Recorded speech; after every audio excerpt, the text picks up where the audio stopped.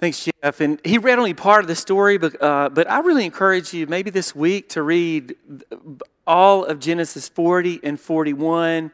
I'll fill in a few of the blanks that were left out.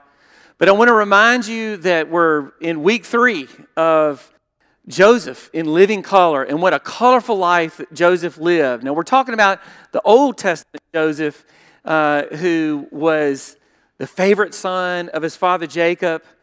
The first story we got was one of sort of betrayal and violence when his brothers just so resented how much dad loved him that they sold him. They were thinking about killing him, but they pushed him in a pit, sold him into slavery, and really left him, stripped him down, and just left him in the hole. And they sold him for some money, right, to the Ishmaelite merchants who happened to be going to Egypt, right? And you know Egypt's going to be where Exodus kind of picks up. So we're starting to spread down there. And Joseph is led there to Egypt. But sometimes it's hard to know what a blessing and a curse is in Joseph's life, because he lands in a good spot. A high-ranking official named Potiphar, doing great, but then all of a sudden Mrs. Potiphar has an eye for him. Things go south. He's convicted of things, or he's accused of things that he did not do, and he's thrown in jail, back down. And that's where our story today picks up. But I want you to notice something about the trajectory of Joseph's life, because it's really important. Joseph is approaching middle age. How many of you, raise your hand if you think you're middle age? Okay, we got a few. That's right. He's approaching middle age, and what's interesting that's going on in Joseph's life that I hope we pick up on is that he's starting to ask some different questions about his life. Joseph's dreams early on as a teenager, kind of like us, were all about him. You know, what am I going to do? You know, in our dreams early on, we think about what we're going to do. We're sort of right there in front and center, middle stage. We're trying to figure out who we are and who we're going to be, right? But Joseph's dream to middle age starts to shift from about him to the dreams of others. And if you're in the middle of life, that's probably what you're starting to think about. You know, I can only go this high and achieve this much. I can only own so much stuff, but what am I doing with my life? Joseph goes from who am I, or what am I about, to the bigger question, what am I here for, and what is my calling? He goes from forging an identity for himself to fulfilling his purpose, which is often what happens as we get to the middle of life. To the first half of the life, it's about accumulation. It's about getting those degrees, getting my education, finding my career. And then it seems on the other half of life, it's what can I give away, not what can I get. It's who can I help and who can I walk with. That is the transformation that's going on in Joseph's life. Here's the big irony. Don't miss this. It's only when Joseph listens to the dreams of others that his own original life dream begins to unfold. Oh, it's only when we start to think about how we can help other people that our own identity is forged. Joseph, though, is in the cell, and he's probably not thinking about his life purpose and dreams right at the moment.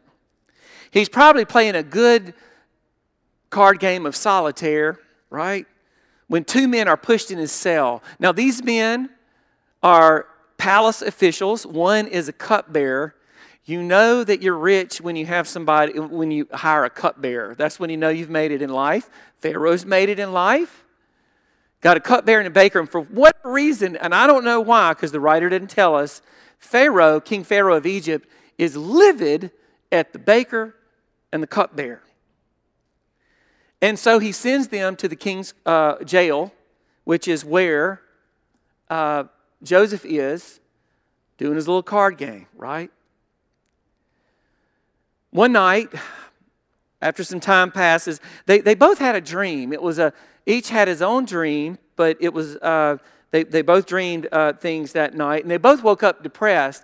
And Joseph kind of looks up from a solitaire game and notices these two guys on the other side of the cell that are long-faced, and they're depressed. "What is the matter?" he says. "Well, we had dreams last night, and there's no one here to translate them." And Joseph says, "God can." Now, there's another thing that's happening in Joseph's life. First story, teenage Joseph. You don't even read about God. God is not even implied in the story. Second story, God is sort of in the margins. And now Joseph is beginning to practice the presence of God. The guy says, "Nobody's here to interpret." Oh, God can, meaning God is here behind bars. God is in this jail, and God can do it. Share with me your dream. Joseph, so he does that, and the cupbearer shares this dream. It's a weird dream. 3 vines, instant. He said it was weird, the leaves grew instantly. 3 plump groups of grapes bud open quickly, and the grapes are dropping right in time. And the cupbearer has Pharaoh's cup in his dream, and he presses the juice in the cup and delivers it to the king. "Good news," says Joseph. "In 3 days, you'll be lifted up by the king and restored to your job." And there was another guy. Now, Jeff didn't read this, but I'll just kind of fill in the blanks for you. That other guy was like, "All right, sounds like good news." And he tells him his dream. 3 baskets on my head, and there were all kind of pastries on the baskets. And he told Joseph that there were all these birds picking at the top of the pastry. And he says, "Well, not so good news for you. 3 days, you'll be executed by the king." Now, I don't know what that baker did. I mean, that must have been one bad pastry about a week before. But, oh my goodness. So, they do both get out, and they do both go to the king's birthday party.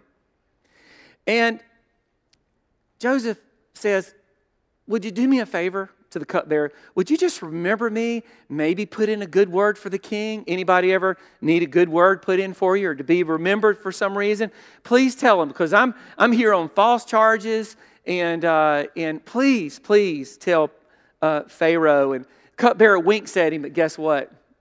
He forgets. For 2 long years, he forgets. Now, everything that Joseph said came to pass, right? But the cupbearer forgets about Joseph.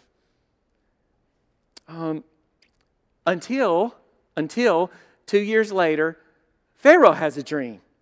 And it's a dream about skinny and ugly cows eating fat cows, and then a really healthy bushel of wheat, I think, being eaten up by rotten wheat.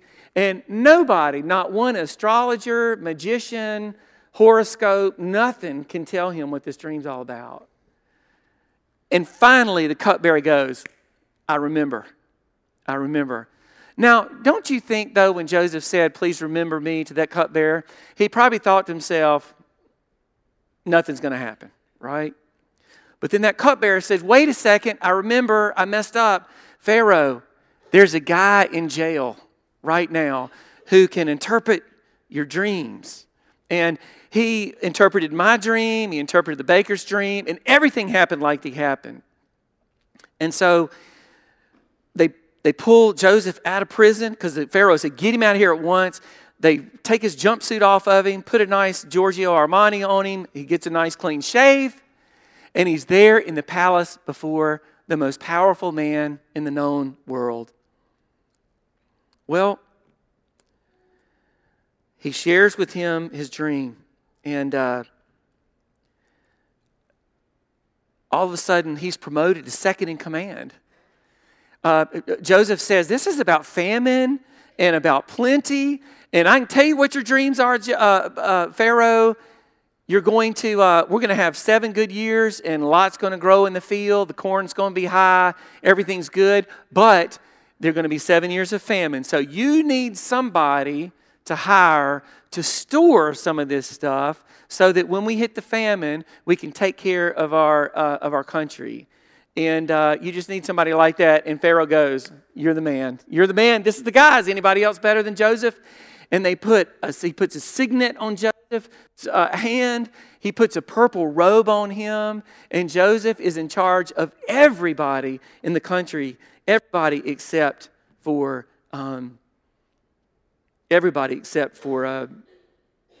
Pharaoh himself.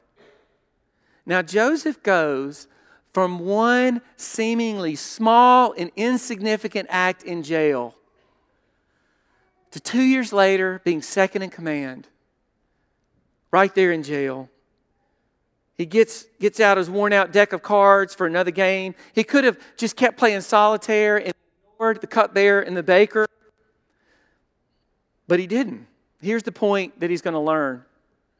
It's often in the ordinary things we do in life that seeds are planted and lives are changed. It's often in the ordinary times and the ordinary things we do that somebody's life is changed. Those forgettable, simple moments of faithfulness can lead to breakthroughs.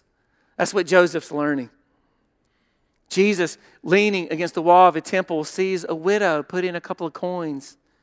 Says, that is great. That woman's great. And they couldn't understand what Jesus was talking about because it wasn't going to get them out of debt or anything like that. It wasn't a big gift she put in there, but that's what Jesus said is great. You see that? She put more in than that all the others combined. See this seed, Jesus said? It's a mustard seed. It's going to grow into be a big, big bush. And mustard seeds also are like weeds where they'll fill up a whole field in no time. And he said that's what the kingdom of God is like. Something small, seemingly insignificant that someone does, plants a seed, somebody else waters it, and it grows. It can move mountains, says Jesus. And the disciples weren't quite sure. But it was a small gesture by Joseph. It was the beginning of a big thing for many. Jesus keeps looking for the big in the small. Now, in the late 1930s, in South Africa, a white South African minister whose name was Trevor Huddleston was just run-of-the-mill pastor walking down the sidewalk, and he tipped his cap to a young mother and her son who were both black South Africans. Now that was small, and we wouldn't think there was anything big about that, but it was a little bit subversive because it was rare in those days for a white person to acknowledge and recognize a black person. It was apartheid. The young boy was astonished, though. This young black African was astonished that this white minister would nod to him, and he begged his mama, "Mama, please, can we go to that man's church? Can we go?" And they showed up to church there because she finally relented, and they heard messages there of an incredible love that God has for all of us, that His love is more powerful than anything on earth, including hate. And that this love wouldn't stop until every institution and every heart was changed and freed so that we might be delivered from hate and selfishness. And that young man's life, that young boy grew up to be Desmond Tutu. A tip of the cap on the sidewalk, something seemingly so insignificant. In 50 years, he'd be receiving the Nobel Peace Prize for helping South Africa destroy apartheid and become a society for all people. Who would have ever known it? Trevor probably didn't know that, but he did. All one simple gesture on the sidewalk. The seed was planted for 2 years in the cupbearer's heart. This gesture, this really nice guy in the jail cell that stopped playing cards and listened to them and asked them what was wrong and interpreted their dreams. And 2 years later, that seed that Joseph planted was finally watered. Pharaoh's turn to dream, and he dreams, and the cupbearer remembers. He remembers. Please remember me. He forgets, but he remembers. The criminal on the cross, on the side of the cross, looks at Jesus and says, what does he say? Jesus, would you remember me? And he does. Jesus himself breaks open the loaf and lifts up the cup, and he says, every time you do this, my family, would you please remember me? And so, you and I, like the sower, God is giving us seeds Small things. I wish I could show you our elaborate food pantry in our church. It can fit in a drawer in Fran's office. It's a reception there, and when hungry people come, we can't give them a big meal, but we can share some crackers. We can take the edge off and ask, what do you need? We know you need a shower. What do you need? What do you need? And Fran, it's just such a simple gestures. And Bev, and anybody who's here, treat somebody with dignity.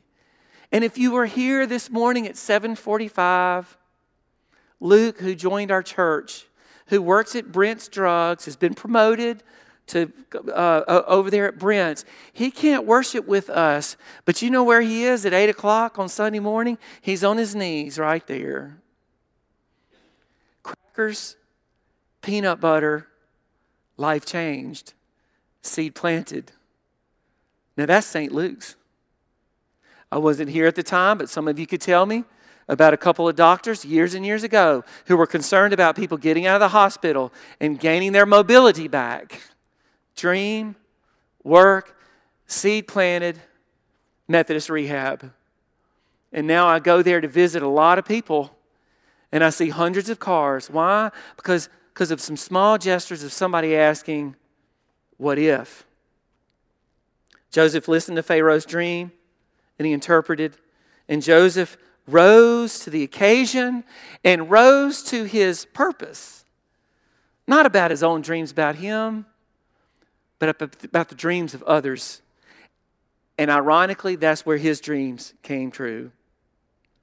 Now, it says that Joseph started his job when he was 30. A few verses after what Jeff read, it says he was 30 when he began his high-level cabinet position.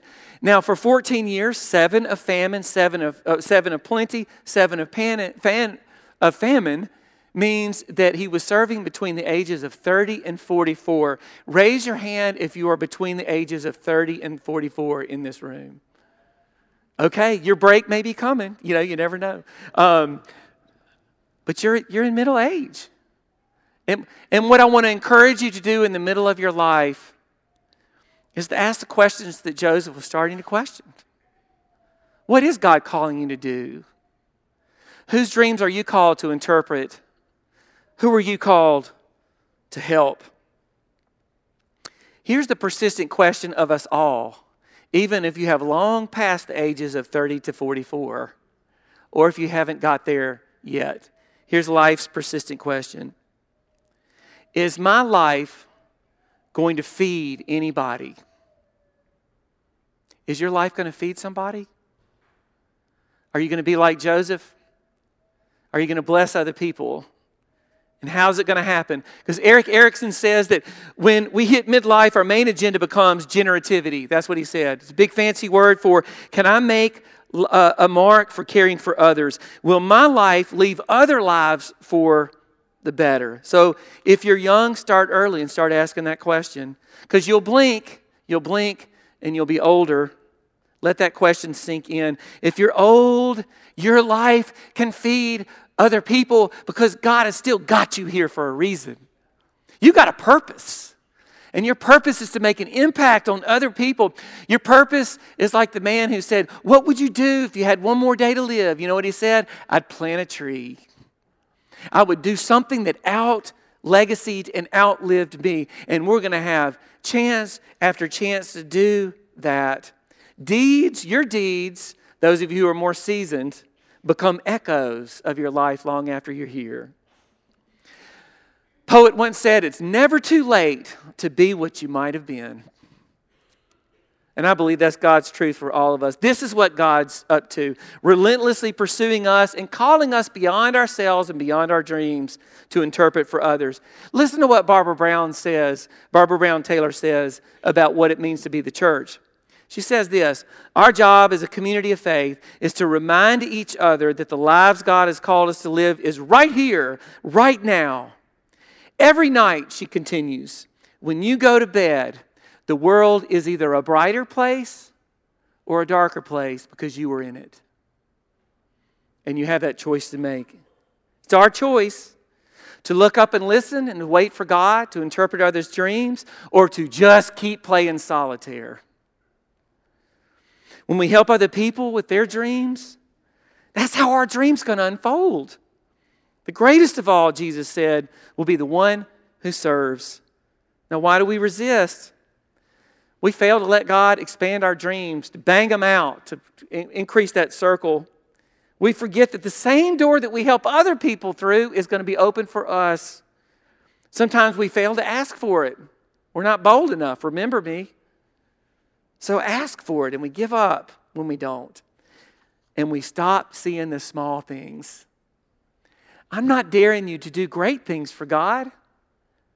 I'm daring you to do small things with great love, as Mother Teresa once said. Life is in the details. And our story at St. Luke's is loaded with people who started to pay attention to the details. Because we believe here that even our stories, you got a story, I got a story, we've got a story. It's like Oprah Winfrey, giving out stories. You got a story. But we've got a greater story than my story. It's our story. And we got to share that story. We got to tease it out for people. Because don't forget, the Christ who whispers in our ear, He whispers even the smallest, most forgettable gesture can make all the difference in the world. Even a seed can move mountains, He says. We already possess the seed. We already possess the miracle. It starts small, it takes time, but it will bud. It's a much richer life than solitude. And it's yours if you will look for somebody to help. So help somebody and see what happens. Let's pray. God, thank you for the small opportunities, for the small windows that open in our lives. Thank you for the chances we get. Forgive us for the times that we didn't look up. Keep tapping on our shoulder, Lord. Don't give up on us. We won't give up on Jesus. Carry us through so that the doors will be opened, eyes will be opened, and hearts will be opened to your great good news. Help us with the dreams of others. In your name we pray. Amen. Yeah. Thank you, Bruce. Thank you. Let's open our hymnals, our little brown hymnals, to 233. Love lifted me. And I love the second verse of this hymn. If you'll look at the words with me, it's kind of like a declaration of faith. All my heart to Him I give, ever to Him I'll cling, in His blessed presence live.